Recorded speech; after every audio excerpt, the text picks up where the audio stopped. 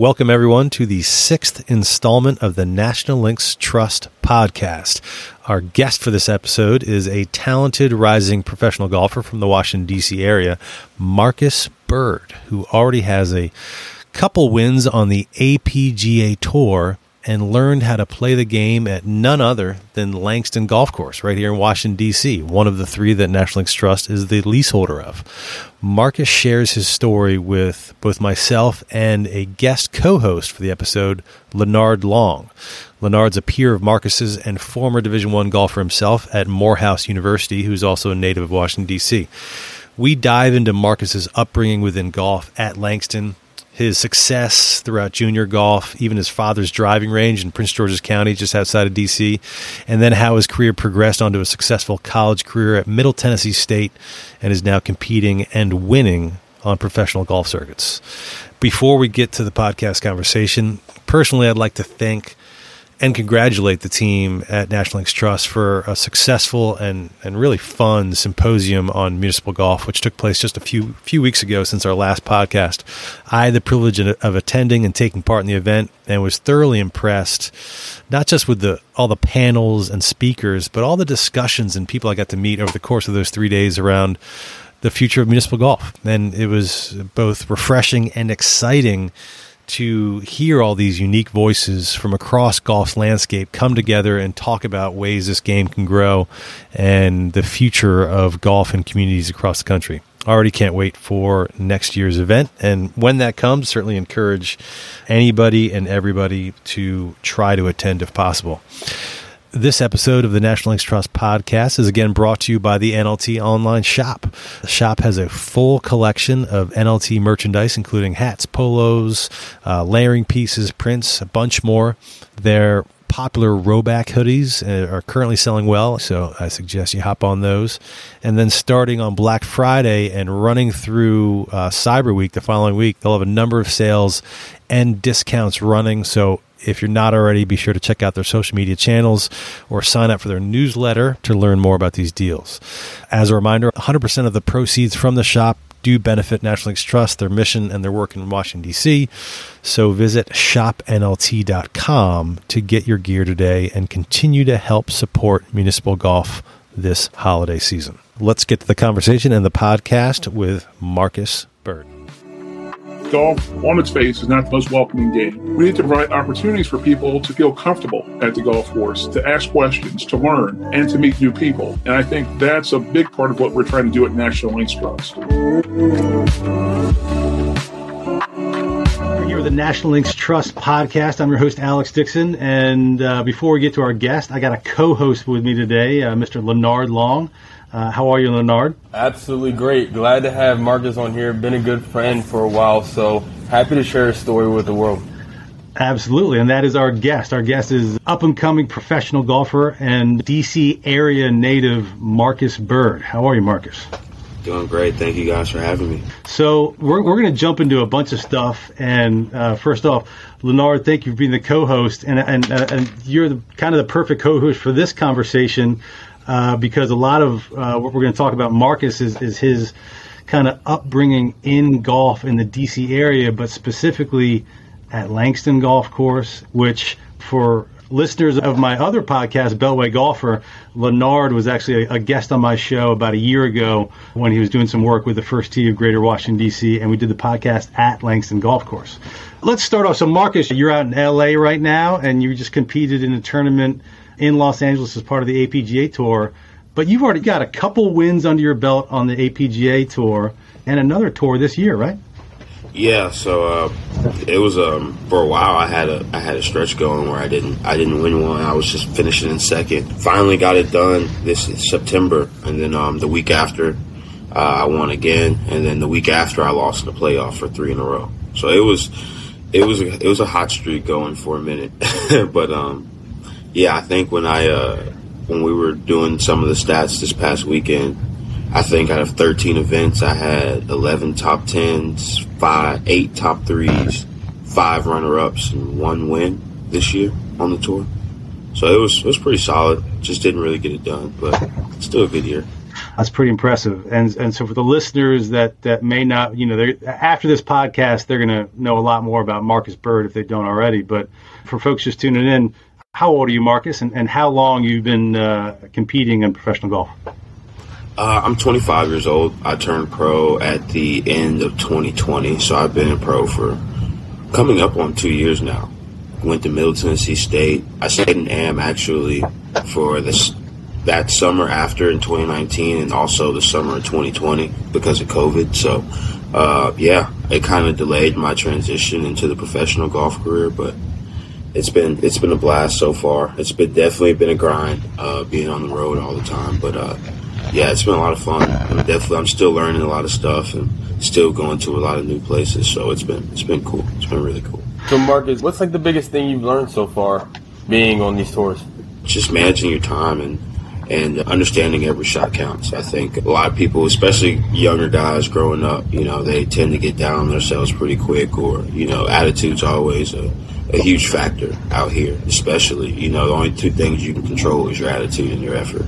So you got to come out here and understand that you're not going to have your best stuff every week, but you got to make money. So you got to make do, and you got to make what happens.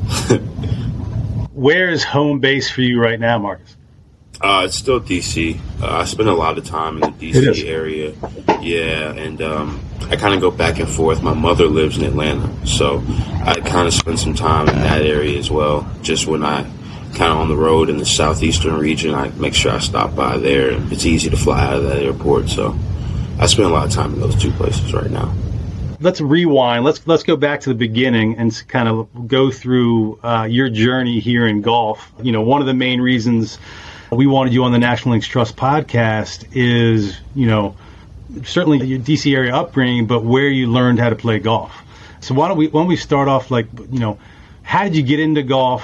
Where did you grow up, and what got you into golf in the first place?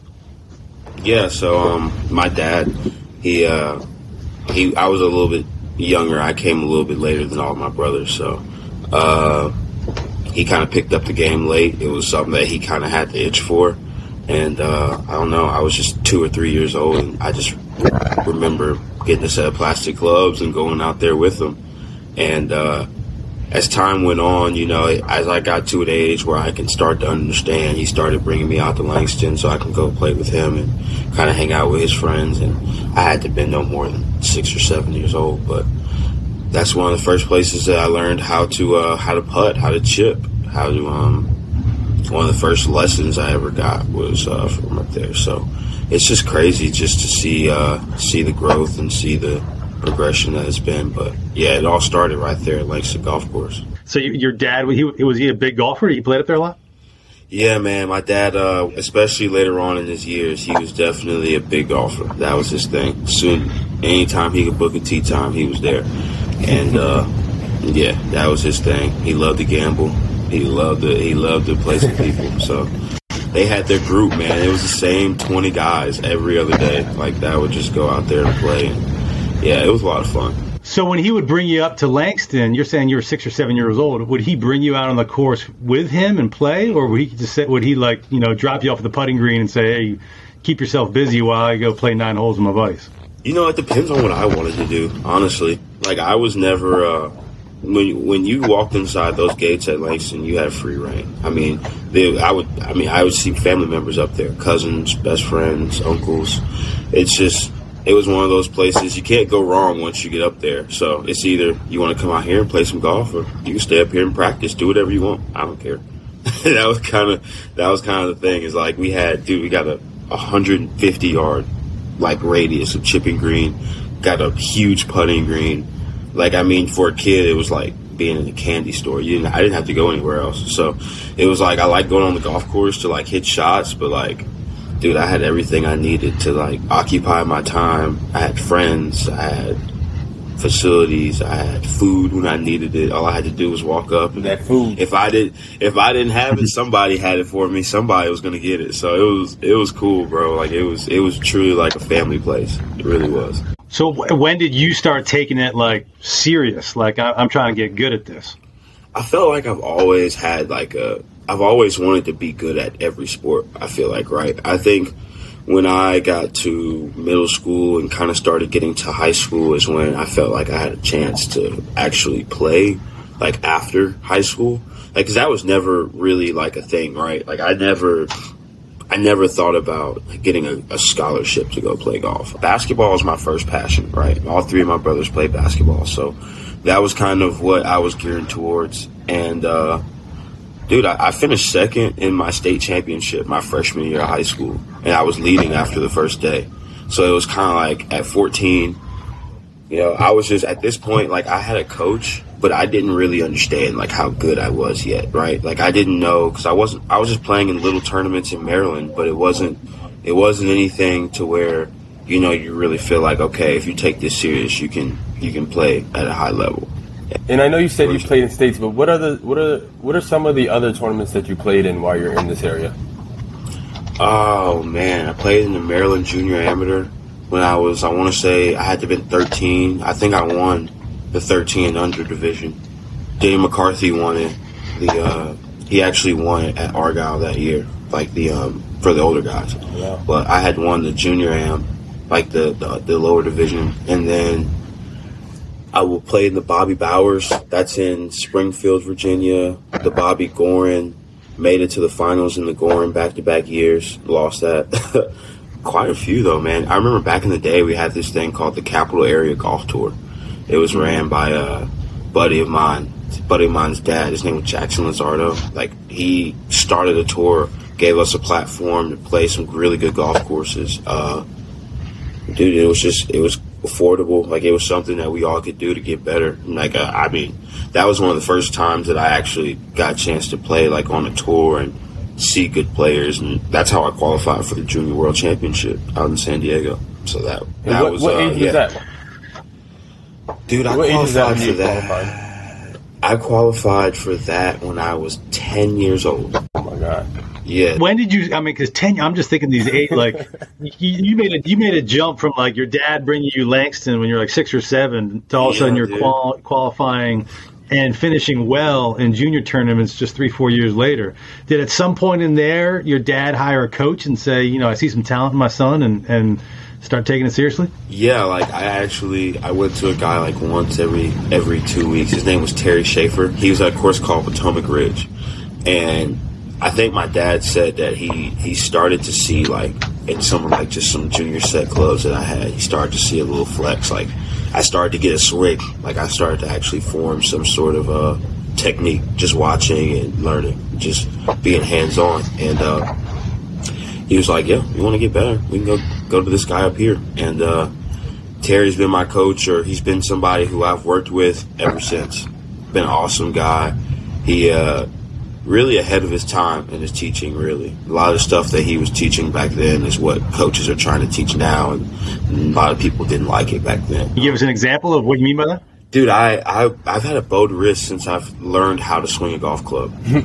And so it's like when I was growing up, everybody wanted a cupped wrist. Everybody wanted their wrist cupped. Everybody wanted to come down the same plane. Everybody wanted you to kind of zero out at the bottom. But, like, he was the first guy to tell me, yeah, dude, I want you to bow your wrists. I want you to get a big turn. And I want you to just let your hips go as fast as they can.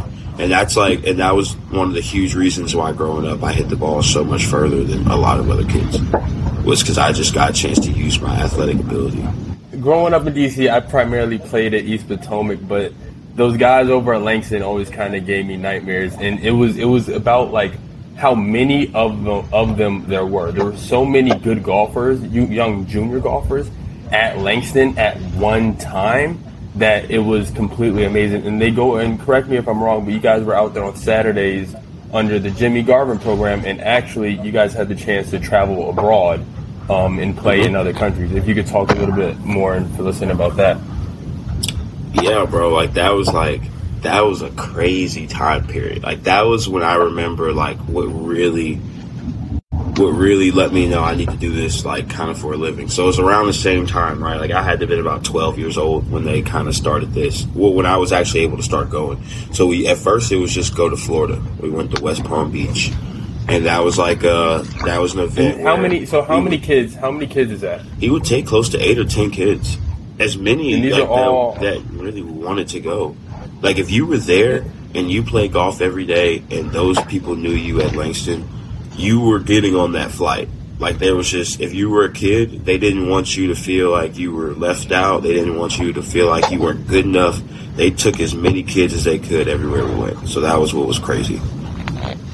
And these are all minority kids. These are all primarily black kids that are from Langston, growing up in that area. Yeah, exactly. It was one of those places, man. We would get there and you just had a home, bro. Like, it was genuinely a place where you felt like you can get here and no one's going to judge you. No one's going to ask you, what are you doing out here? It was a place where we all felt like we could get better every day, and we genuinely wanted to. And Jimmy, I don't know how he was one of those guys, man, who went above and beyond, bro. Like, really, he did everything he could to make sure that we had the tools early on. And he took us to Florida, St. Lucia, Bahamas. I don't think he took us to Jamaica, but no, he took us to West Palm. And, like, those places, like, dude, like, as a 12-year-old kid, 13-year-old kid, I've never been to anything like that in my life. So, and then there were kids on our team who were 16, 17, 18 who had never seen anything like that in their life. So it was just, it was an eye-opener for me that this is what I want to do for a living. Even if I don't make it playing professional golf, I want to be able to show kids what this is. Like, I want other people to smile the way I smiled for those years and watching that, bro. Like, that was a time to be alive. It really was, bro. It was insane. Yeah, I think the coolest thing about that program is it really gave you guys, like, a tangible golf can take you to so many places at an early age, right? Yeah. So, like, just to input that at 11, 12, like, I just feel like the reason you guys were so good at that age was because all you guys saw, we're going out to state. Like, when else do I get to do that? And it's golf, like, not everybody in my school plays it, so I'm the only one. But look, like, I'm going here, like everybody else is going here. And I just saw that drive in all of your eyes. And then the bond of you guys just all playing together and just trying to beat each other's brains in, but then just trying to love each other after it is just like, it's a blessing to get that experience at such a young age and with people that look like you in this game that, really doesn't. But Jimmy Garvin, just to clarify, Jimmy Garvin, for those that don't know, I mean, he's been a huge piece of the Langston golf course story for many years. I know he's still involved with Golf DC. I know he's spending a lot of his time up at Rock Creek. But, like, what was at the time, was he, like, running Langston? Was he, like, the pro there? Like, you know what his role was? He was the GM, if I'm not mistaken. It was his show over there. And everything ran through Jimmy. If you ever had a problem, if you ever had a question, Jimmy was the guy who handled it. But, dude, he was, like I said, he was a hands-on guy, man. Like, he wanted the best for us. And he showed us what it took, bro. Like, it wasn't like he was crazy good at golf. It wasn't like he was, it wasn't like he was walking around with millions of dollars in his pocket, bro. He was just a normal guy who showed us, like, he was cool. Like, he was something that we could look up to and say, we could get a job in golf, or we can get an education and make money through golf and not have to, make it on the PGA Tour. And he gave us the opportunity. Like, we had our own office space. Like, if we didn't have a computer, or if we didn't have, like, the necessities at home, or if our environment at home wasn't good enough for us to get our schoolwork done, we had a place to come to at Langston where we can get on a computer and do homework and get a tutor. Like, it was a place like that I felt like was very overlooked, and for that time and what people are doing now, and it's just looking back at it, I mean, that's the blueprint. What he did for us growing up, and, like, what he did for us as juniors coming up at Langston. I mean, I can name more kids who came out of that program who went on to get degrees than I can guys who didn't make it. And they just wanted us to, just show that, discipline. Like, really, that's all it boiled down to, was just giving us structure, showing us what a routine looked like, and showing us what the real world is going to look like. So it was kind of crazy looking back on it. We had no idea, right? Like, when you're 12, 13, you think these people are just out to get you. Why are you trying to make me do schoolwork? Why are you why are you making me come in here and talk to these people? But in all actuality, bro, like, it was the best thing ever. Man. That's why, like, y'all were just so good, because this is like y'all just found a home, like, and y'all would just be there. Y'all would just go, like, no matter, hop off the bus with your clubs and just go. You know what I mean? Yeah, bro. And that wasn't no. And people don't understand. Langston ain't no easy golf course. Like, it's not a golf course. You just go out there and you just mop up. Like, bro, we had to play some golf. Like, I remember vividly, like, having to make sure, like, I had to par my last 3 holes in that back 9 to break 75. Like, I've done that so many times, and I remember so many scores around par out there. Like, you just never really took it deep. I never really saw a lot of people go out there and shoot 64s and 65s. Like, it just didn't really So with that said, what's your low at Langston? That's a tough one, bro. I've shot 30 on that front 9 and I've stopped. So I don't know. I haven't played like a, because, dude, like, I'm gonna be honest, like, when you're growing up out there, you only go to the back 9 if you're gambling. Like, you're only going to the back 9. You're only going to the back 9 if we're playing for money. The back 9. The back 9. Why is that? Back then was crazy. Well, the back 9, you kind of, so the front was kind of like everybody kind of see what's going on, and everybody, you see people from holes, and you can hide. You get back by Kingman Lake, and you can kind of no one's seeing what you're doing. Yeah, when somebody's starting to get whooped up, you know, this saves the embarrassment a little bit. But that back 9, it exposes the back 9 will expose you. Like, that's when. Yeah, the back 9 is you can go out there, dude. I know so many guys who can dink it around and shoot 37, 38 on the front at Langston. When you take them to that back 9, they'll throw up a quick 44. And that's what you want. That's what you want to see out there. That's what I need. So, yeah, the only time I'm going to the back 9, I mean, I've probably, if I had to guess, though, I would say probably like maybe 4 under, 5 under. I haven't played a lot of 18 holes there, and when I haven't played great. Yeah, I mean, I think the coolest thing was when we played Langston, like, it was just a couple of days in the summer. And me and Marcus got out there early, and I think over the course of the 3 days, probably shot even 1 under, maybe 2 under one day. Right on the 4th day, we end up playing TPC Avenel, shoot 65. Right after he, that's it made me feel good about myself, because I watched him shoot 65 at Avenel, but then he was barely breaking par at Langston. And I was like, okay, like, bro, Langston has, you gotta hit your ball at Langston, dude. It was honestly, it's hard to, it's really kind of funny, because, like, it was a hard golf course growing up, especially if you don't hit it far yet. Like, I mean, I was 12, 13. I think I didn't leave DC until I was 15. So growing up, I started hitting it a little bit further, and the golf course, dude, it didn't get any easier. Like, it wasn't getting any easier. I still had to make the putts out there. It was just hard. And then you had a couple holes where it was hard to judge, like 4. I don't know if y'all know the par 3. Dude, I mean, I can count how many times I've hit that. I've probably hit that green 30% of the time throughout my entire life. And I've hit great golf shots. Like, dude, it's just one of those golf courses, like, certain things you're just not gonna. You just gotta accept it. It is what it is. I mean, 4 is such a small green, and, like, short, you roll back. Long, you're on this downhill, and you got fescue behind it. Not much, but 10 yards behind it to a downhill green. Yeah, dude. It's not a fun.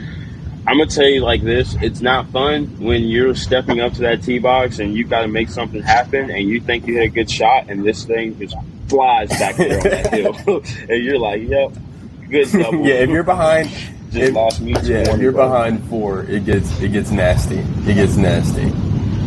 Oh yeah, it's always wet in that little ravine. It's mud right there. There's no grass. God, that's me on number 10. For me, number 10 is just about the hardest hole, especially when you're teeing off left of the creek. Yeah. I've hit some drives I thought were good. We're dead left. even when I was sitting fine on my drive, you can't see the green. The green's the size of a postage stamp. It's blind. Yeah, it's hard. The flat, and then the hunt for your golf ball, your golf ball if you push it right. That's the yeah. Right. In a sea of range balls, right? The funniest part is how about like that flag that's up there is like supposed to be the direction of where the green is, and it literally changes depending on where you are in the fairway. Like I've tried to hit over that flag, and I've ended up almost on 11 tee box. Like, you just never know, dude. You got to know the greens. You got to know that place. It's fun though, dude. Like it's honestly like even going back to it, I love going back and playing it because, like I said, it's not an easy golf course, and it's just a fun place to just go back and play, and I love it. It's home. It's always going to be home. So another thing that I think you guys both have in common, when did you get involved, Marcus, with the first tee? So it was kind of, the first tee happened early on. I think me and Leonard both started. Obviously, we were in different areas, but like we both started off pretty young. I would say I started in the first tee around like 7 or 8. When I got to like 10 years old is when I started playing, like I said, on that Capital Area golf tour. I've always had access to it because I used to practice at my dad's driving range in Maryland, in Prince George's County. So that was kind of I was more in like that Prince George's era where it was at like Henson Creek and it was at Golfzilla. And that's kind of where I kind of grew up doing the first tee. So you said at your dad's driving range? It's called Golfzilla. And you just, my grandmother used to live right across the street from there when it was still open. But originally it was owned by a guy named Mike Paul. He was a pretty good player. I don't really know much about him. I just knew him because he used to let me hit golf balls down there all the time growing up. And he ended up having to move to North Carolina for some family things. And it was around the time where a lot of stuff at Langston was starting to die down, and things were changing a little bit around there. So it kind of was perfect timing, honestly. My dad ended up just telling him, being a good buddy, and just saying, "Hey, me and my brother will run the place while you're gone." And that's kind of how it all started. And it was right across the street from my grandmother's house. And at the time, I was living with my grandmother. So all I had to do was literally, as soon as I got off from school, I would have my school clothes on, and I would either run over there across the street, or my dad picked me up and took me right over there, and we'd be there all day. We had lights out there, so if I wanted to play golf at night, that's what I was doing. It was just like a safe haven. Like, it was like I just went over there and I could hit off grass. I can do whatever I want. I can hit different shots. I can go out there and put buckets out there. I had a dog, so he would run out there and bring some of the golf balls back. It was just like it was really like kind of one of those places, dude, like you just couldn't make it up, bro. It was like heaven for me. Like, I mean, I remember those times so vividly. Like, that was, for me, I just couldn't, it didn't get much better. Like, what was your age range during that period? I want to say from about 11 to 14 or 10 to 14, somewhere around there. Maybe a little earlier. It's kind of hard to remember, honestly. But I know I was definitely pretty young, but I was getting coached and I was getting better, and I was definitely it was one of those times where I was really starting to develop, like as a player, more than just like someone who can just swing. Like, I was really trying to like hit shots, and I was trying to I was watching videos, and I was peak into golf at that point. Like, I was hitting 1 million golf balls a day. Like, I was on a whole different, it was like a kid in the candy store. Like, really, bro, it was crazy. So, I mean, it certainly worked. I mean, so if we get into your career a little bit, so, I mean, just starting off, you mentioned it earlier on, your freshman year in high school, you finished runner-up at the Maryland State High School Championship, which as a freshman is absolutely nothing to sneeze at. I mean, that's impressive. And where did you go to high school? I went to North Point High School when I was up here. So I went there for a year, and then I ended up moving to Atlanta after that. But I moved around a lot growing up. And so how did you end up at Middle Tennessee State? I won the Georgia State Junior my first summer that I moved to Georgia. So that kind of like put me on the map. Like, that was like a welcome to college golf kind of thing. My first offer was from South Carolina. So like that was the first offer that I got. Bill McDonald came and watched me play my last 9 holes at that Georgia State Junior, and he offered me the next day. And I ended up talking to I had a bunch of schools after that point, man, that I was in contact with. But it was one of those situations, right? Like, I didn't really know how that process worked because just a year ago, like I said, I had no idea that I could even play golf in college. Like, I had just played in the state championship in high school, and like, I was just like, I'm pretty good. But then when I won this event, and then I'm looking at some of these names, and these are guys who are ranked top 50 in the country at this time, and we're in junior golf. And now instead of it being 20 players in my class, there's 110 players in my class. So like now it's like I'm stepping into a different element where I'm playing against so many good players now, and it's like I was excited, and I had the opportunity to showcase my talent. And when I did, I was fortunate to do it at the right time. I would imagine, especially when you get on the college level, you're playing Division I golf, your peers that you're playing with, whether, on the other team or your teammates at Middle Tennessee State, were there many other folks that had backgrounds that were anything close to yours? No, not really. I mean, honestly, if you want to be honest, like, you definitely had some foreigners who had it hard. Like, you had some guys who couldn't really, like, I would say, like, guys who come from overseas, right? If you're not on your national team, or if you're not, like, a really highly touted player, you probably don't really come from the best golf courses, or you don't really come from, like, the best over there. I mean, most of the time, they are, but sometimes they're not. I've definitely met a few who literally grew up kind of the same way I did, on municipal golf courses and practicing at a driving range. And then when I moved to Georgia is when I got the opportunity to play, like, good golf courses. And my first time playing on Bermuda. And, like, that was, like, when I started to, like, develop and, like, learn about the game. And, going to college, it definitely helped that I already knew what it was like to grind on the golf aspect, right? But I just didn't understand the growing up part. Like, being an adult and, like, going to school and being in an area where you have no one here but you, just at 18 years old, and I'm in Tennessee coming from Washington, D.C., and it was a culture shock for sure. And I had to learn a lot of things on my own pretty quick, and I was fortunate to have some good teammates, though. Like, I mean, I had some guys who were, it was different for everyone. So it was really it was definitely cool to have some guys that I could grow up with. So I think that's an interesting thing about your story, Marcus, is you go from Langston, which is predominantly black, and you say it's kind of like a home. Then you go to Georgia, then to Middle Tennessee. I mean, those are all completely different backgrounds, right? And I think what's cool about the APGA, and I think a lot what I see from a lot of you guys, is that you guys, like, I think I saw like a clip of all you guys in the airport just hanging out. And it reminded me of like my HBCU college team. And it's like, it's so cool to see you guys get that opportunity, because so many of you guys that are good, you guys have to go to D1 schools, which are predominantly white. And you're in this culture shock. But now I think with the APGA, what I'm seeing and what's developing a lot of you guys is that you guys kind of get to play with other people that are like you, and then you guys all kind of share this common bond, and golf becomes fun. It doesn't become as much of a solo sport. Absolutely. That's definitely been by far the best part about, like, this professional process, is having friends and family who can travel with me, and, like, makes it easier for sure. Also, though, like, in college, like I said, for 5 years, I was living on my own. Like, I had to figure it out by myself, and like I said, it was a culture shock. So either way, I felt like, I could adjust to the situation. But dude, it makes it a lot easier.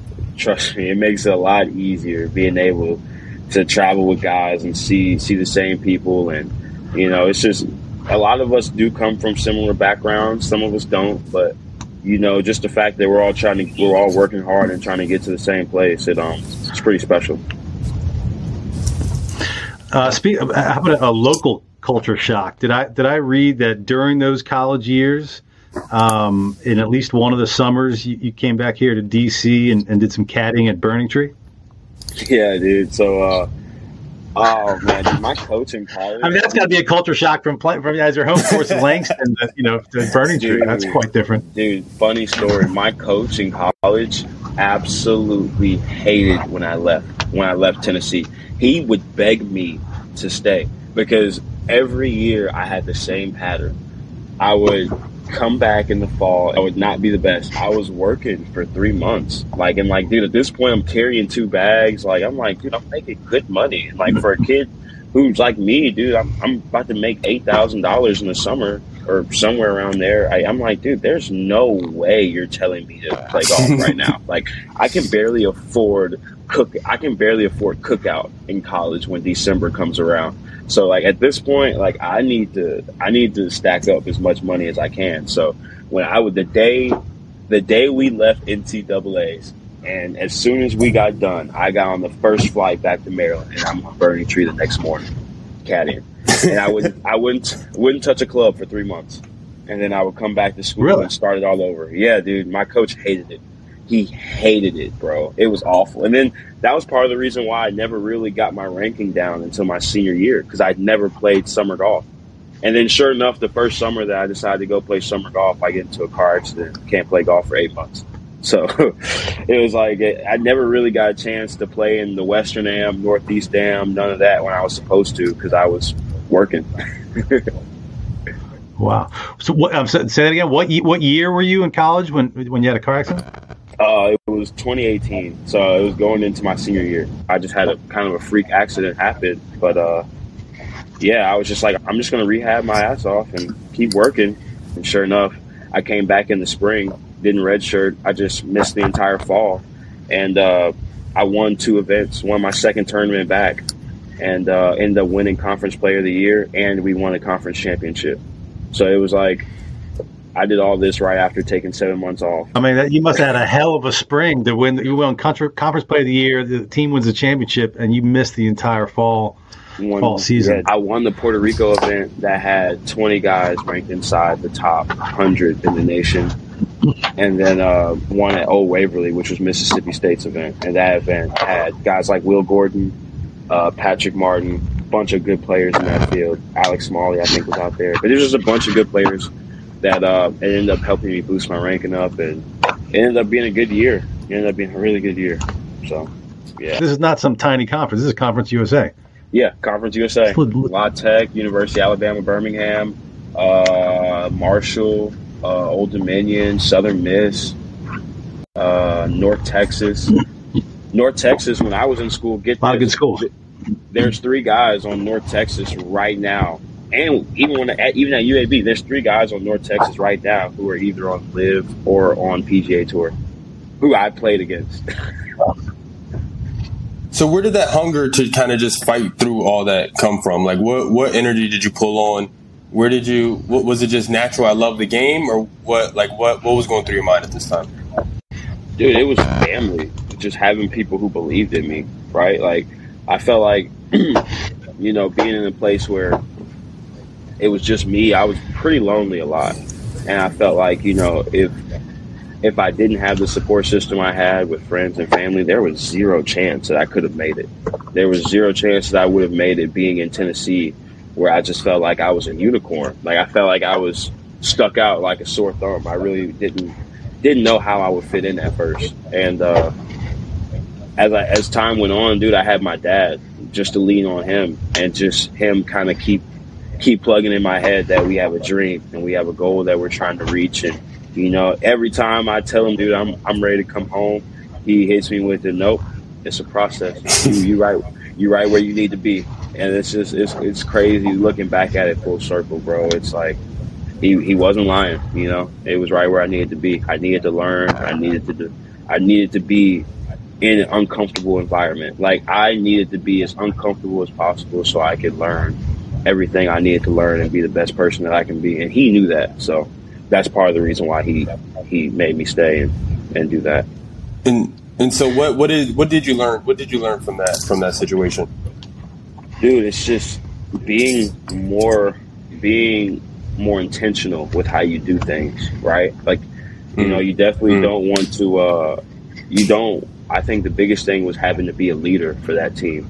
because I went from quickest, like being the biggest kid on the team, 18, 19 years old, always trying to have fun and do stuff, and being the kid that all the seniors are like, bro, do you ever just stop talking, or do you ever chill out, you know? And it's like, I get to 20, 21 years old, and now these guys are leaning on me to help lead them to a championship, right? Like, I mean, we were the worst team in our conference that fall. And then when I came back, it was like, boom, it was like a spark, just something different happened, and we changed. And it taught me how to be disciplined. It taught me how to get better. It taught me how to use my days wisely and make sure that, you know, I'm getting the most out of my time here. And that's what I think was the biggest thing for me. Can you share, because I think a lot of people be curious, especially having, you know, coming back from missing 8 months and winning Conference Player of the Year in such short notice, essentially. What were the injuries sustained in the car accident? So my car had spun after I hit a guardrail. My power steering had locked up. It was an older 2000 Honda Accord, so it was an older car. And I had hit a guardrail, spun out, and when I had spun out, I hit a wall just on my side, kind of square on. So it kind of messed my shoulder up pretty bad, and two of my ribs was pressed up against my T1 and T4 vertebrae, so right underneath my shoulder blade. And so every time I would kind of rotate, I could feel the ribs pulling and pressing against it. And it was one of those situations where I tried to play through it just because I was, you know, just me being me and me wanting to compete. And I tried to play that first tournament in the summer, and I said, no, I can't even stand. And I couldn't walk. And I went back to school. They had no idea what it was at first. Like, they were thinking it was just muscle spasms. Like, let's just work on it and we'll work it out. But it progressively got worse. It was just constant rehab for months and months and months, especially when I got back to school. And it's like, dude, it was like a fresh start, bro. Like, when I got back in the ring and when I decided to play, I would just told myself, I'm not going to let my attitude, I'm not going to let anything get in the way of this last semester that I have of college golf. Because it was, you know, it goes by in a blink of an eye, bro. So you graduate college, or you go through college, and then you end up qualifying for the U.S. Am. Can you walk us through that story? And you end up second day, correct me if I'm wrong, but second day low medalist at the U.S. Am. So can you walk me through that experience? Yeah, dude. So right out of school, I played in all those big events. So I was ranked, I want to say 120th. I was ranked 120 in the world at this point. And I'm playing in all these tournaments, Northeast, Southern Am, South. I'm playing in the North and South. I played in the Western Am that year for the first time at Point of Woods. So it was just all in all, was a great year, that 2019. So it was just like icing on the cake after winning Conference Player of the Year. And it was kind of a situation like after I played, it was pretty hard to get sponsors, right? Like, that was the hardest thing was trying to go out here and raise the money to go play. And I kind of was in a situation where I was staying in Am. I was playing in all those tournaments for the rest of 2019. And then when 2020 hits, when I want to turn pro, I signed up for PGA Tour Canada Q School, and COVID. So it was kind of a situation where I was stuck, where it's like, now I'm a kid who doesn't have a job, is not really looking to get a job, trying to play golf for a living, and now I can't. And now I have to figure out how to survive for this next year, right?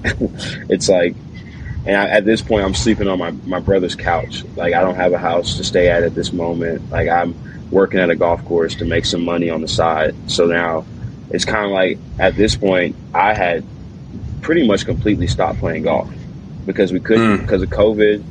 And I didn't have the funds to, and it was just, I was in a situation where, bro, like for 6 months, I was just trying to make ends meet. I wasn't even thinking about golf. I wasn't thinking about my career at that point. It was like, maybe somewhere down the line it'll happen again. But right now, like, I need to make sure that my mom's okay, my dad's okay. I'm fresh out of school. Like, all I know is I need to make some money, and we're in a pandemic, and I need to make sure that my family knows I'm okay. So that was my whole situation. That was my whole goal for that moment in time. And, dude, I remember I remember like it was yesterday, this email changed my life, dude. I was literally working, bro. I was helping out some friends down in Atlanta, and I had worked hard enough. I had got me a little apartment down there, and dude, I look at my email, and it's from the USGA, and they're like, hey, just wanted to let you know we're having the U.S. Amateur this year. You're ranked 83rd in the world, and we would love for you to come. And I'm just like, bro, I haven't touched a club since the Western Amateur last year, bro. Like, it's been a while. Like, and then I get the email, and I'm like, you know what, dude, this is my chance. And I was saving up my money, and I was like, look, I told my sister, my mom, I was like, look, I'm going back on the road. I'm going to play in all these amateur events. I don't care if I suck. I don't care what it is right now. But I'm going to get ready, because when this U.S. Amateur comes around, this is going to be my shot. This is what's going to help me play professional golf. And dude, I locked in for 3 months. I didn't play I'm gonna be honest, dude, I really felt really good going into the USAM. I just got screwed with the tee times, right? Like that first round, I was the second to last tee time off Bandon Trails. And this made it, So talk about what course it is, and this was a big controversy that hit the news, how different the tee times were. Like the morning tee, correct me if I'm wrong, but the morning tee times, super wind, crazy course, or I think it was the morning tee times were fine, but the afternoon tee times were crazy. So let me just give you this stat. So all 64 guys who made it through in the U.S. Amateur that year all teed off in the morning. Okay, none of them teed off in the afternoon that first day, and 44 of them all played on dunes the first day. So, dude, it's just it was luck of the draw. It was literally, if you teed off in the morning on dunes, you probably got into the U.S. Amateur. It was just that simple, bro. And then walk us through that second day. Well, the first day we haven't even got to the 1 o'clock tee times. Dude, I teed off at 2:10, and when I made the turn and I'm on my 13th hole, we have winds blowing 40 miles an hour, gusting up to 60. I mean, there was nothing I can do. We had a rules official walking with us because our golf balls could not stay on the green. You can't make it up. But yeah, dude, it was pretty crazy going back. And then, I mean, I kind of got screwed. I shot 80 that first round with a 5-putt on my last hole. And I mean, it was just nothing I can do. And then that second round, I go out there and I'm like, bro, we've got to do something. And I'm 3 under through 3. I think I made the turn at 4 under, and I ended up hanging out around there. I think I shot 68, ended up having low medalist for that day. But I was just trying to work my way back into it, bro. I really wanted to. It was a big deal for me to try and play and make it to match play. I felt like if I made it to match play, a lot of things could happen. I was pretty confident in how I could play and what I could do. And it was just kind of one of those things where I felt like if everything goes how it's supposed to right now, this could change my life forever. And that's all I was thinking about for months before. And yeah, I came up a little short, but what was awesome was the USGA had, when I did my application, they just asked me, some things about me. And I kind of told them the story that I'm saying now. My dad grew up in Langston. My dad started a driving range, and he didn't start it, but he took over this driving range, and that's kind of what jump started my love for the game and gave me the opportunity to get as good as I did. And dude, the USGA called me 2 days later and said, "Hey, we want to do your story," and that's where that story came out in the USGA about me and how me and my dad got started. And bro, from that point on, I had reached out from an agent who my coach knew in college at UT, and they got me some sponsors, and that's how my career got started, bro. I was literally, because of that one email from the USAM, is pretty much the reason why I'm playing professional golf to this day. I could still be sleeping on my brother's couch. That's pretty wild. So that's summer of 2020. But so now you've been a professional golfer for over 2 years now. You've got, by my count, and correct me if I'm wrong, I've got you at three wins. Is that accurate? Yes, sir. 3 wins. 3 wins. Congratulations. 2 on the APGA Tour. I want you to tell me, I wasn't familiar with the Rolling Red Tour. I saw your Instagram post when you won, and I was like, awesome.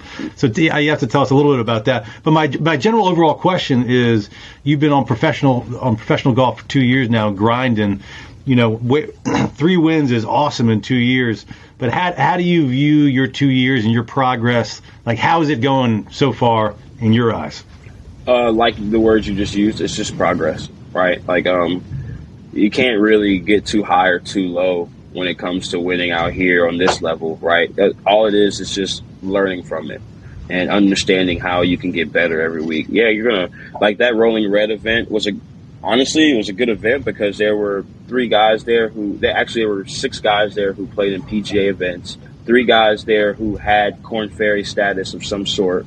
One of them played 20 events on the Korn Ferry Tour the year before. So, it's just kind of, it was kind of just I wanted to be somewhere where I'm playing a top-notch golf course where I would need to see myself playing consistent, good golf. And that's the thing. It's like, it's not really always about the competition or the name or the tournament. The main goal is to play for a competition and assign your scorecard and play for a number. That's how you make sure that when it's your time and to get to that next level, you're ready. And that's been my main goal, is just getting reps, playing as much as I can. And so when my name is called or I get that opportunity, I'm ready to go.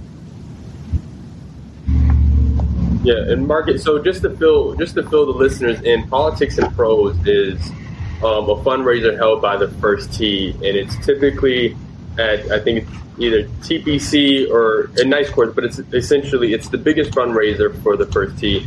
And for the last 2 years, Marcus has donated his time to be one of the pros that you play with the Pro-Am. And it's been a really great experience for the kids to see somebody who's from DC and get to play alongside them in the clinic, and then get to help out. A lot of how me and Marcus have grown close over the last 2 years is his involvement with the First Tee. Bond, he's come out with me for PGA Junior League, as well as a couple other events, and it's been great to see. So you have a passion for junior golf. Can you just talk to me about how you see junior golf now, and then how you want to give back to the game? Yeah, I definitely, it honestly goes without question, my love for junior golf and watching kids grow and become better at what they're doing and what they're passionate about. Like that's something I've always loved, right? Like, I've always wanted to see people strive and do the best that they can coming from any environment. And that's my biggest thing, is just to be able to come back to where I'm from. And, a lot of people, I don't know, people see things differently. They say sometimes, it's cool to be back here every once in a while, but I love spending time with kids, and I love coming home and showing them that, hey, dude, when I'm on the road, but when I come back, I'm a normal guy, and you guys can talk to me, you guys can hit me up. Like, I mean, whatever. There's still a kid, Diego, who I'd still keep in touch with from the Politics and Pros this year. And it's just one of those things, like, anything that helps them and gives them the confidence that I was given, right? Like, we all know that we could do it, but it's so hard, bro. This game is so hard, and you beat yourself up so much over it. And the most important thing that I want kids to understand growing up is that, first and foremost, it's fun. And second of all, it takes you to places you could never dream of. And so I want them to think of those first 2 things before they kind of just get wrapped up in the competitive, trying to beat everybody. And, dude, it's just so much to golf, bro, that's just outside of what people see with the naked eye. And it's just hard to explain. And that's why I love being hands-on with kids. Like, I love being there and showing them, dude, I was this age when I started too. This is what my swing looked like. This is what your swing could look like if you just take it day by day, right? And it's like, that's all we want, dude. Like, that's all we want to see. That's all we could ever ask for as adults. And I'm looking forward to what's to come for the greater First Tee of Washington. So we're probably going to have to wrap this up here in a minute. This has been great. But why don't you tell us a little bit about, so you're calling in here from L.A. Mm-hmm. As you were just talking, I actually just pulled up the APGA Tour's Instagram page, and boom, there's a picture of you saying Marcus Byrd was awarded as the winner of the APGA Farmers Insurance Fall Series standings. And I understand that means we might see you on TV at Torrey Pines in January. Is that right? Yeah, so I actually played in that event again. I actually played in that event last year, and that's kind of what, honestly, dude, that's kind of what got my name and face out there. During the tournament, they actually had live coverage of it on TV, and the first shot they showed was me hitting driver off the deck from like 295 on hole 9, and I ended up hitting it on the green. The main shot. Yeah. The main shot they showed. Yeah, bro. Was like, that was like the... That was so cool. And it was kind of... This is the couple days leading up to the PGA Tour event at Torrey Pines. What is the event? What do you tell us? So it's actually going on at the same time. So we play, it is? Okay. Yeah, we play Saturday and Sunday, and their last day is on Saturday. It was this year. Well, their last day was on Saturday this year because of, I guess, Super Bowl Sunday or something like that. But they ended up airing us on Sunday for that hour, and we played the North Course on Saturday because they played the South Course the last 2 rounds. So we played the North Course on Saturday while they were on the South Course, and then we played the South Course blind, no practice round, out. And listen, there's no gallery, so all of the rough is trampled down, and it's 6 inches, 7 inches long. So if the ball goes in there's a strong possibility it's going to be sitting down and covered in grass. It was just freaking miserable. It was hard, bro. It's very hard, especially for me because I couldn't find a fairway to save my life. What did you learn from that experience? Oh, dude, it's not over. Like, that was one of those things that I was talking about earlier. It was just, it's a process, bro. It's just about making progress, right? Like, I didn't have my best stuff that week by any means. Like I said, I hit 8 fairways, but somehow, some way, 5, 6 holes left, I had a chance to win that golf tournament. Now, I was kind of pressing. I didn't hit the shots that I wanted to, and dude, stuff like that happens all the time, right? And at that point, I wasn't mature enough to really handle the situation, and I wasn't mature enough to handle the situation and just man up and go to the next shot. I was still holding on to stuff, and that's what happens, right? You go out there and you lose when you can't control your emotions and you can't control your attitude, and you can't stay in the moment and hit the right shot at the right time. Your mistakes compound. So that was a really good lesson for me because I get to go back home, I get to cut on that recording, and I got to watch what I did those last 5 holes, and I get to learn from it, and I get to say, I can't let this happen again. I'm not going to let it happen again. If that happens again, it's because I played bad golf or I got beat. It wasn't because I let myself do it mentally. So that's the biggest thing I'll say I learned from that event for sure. Well, that's exciting. So we're going to see you on because that was televised. I know I watched some of that on the Golf Channel. Yeah, we're going to get to see you compete in that again in January. Well, fellas, this has been great. Leonard, thanks for joining as a co-host. This was fantastic. Marcus Bird, thank you for being the guest. Congratulations on all your success so far and continued success. It's been great because you've got to be one of the brightest success stories in golf that can say, I learned how to play golf at Langston Golf Course, which is pretty damn cool. Yeah, man. Thank you guys for having me, and that's all I want. That's what I'm fighting for, is just to be able to tell my story and let people who's coming from the same place that I'm coming from understand that it's possible. Just you put in the hard work and you get a good support system around you, anything is possible. And that's what I'm here to, that's my job. That's what I'm here to do.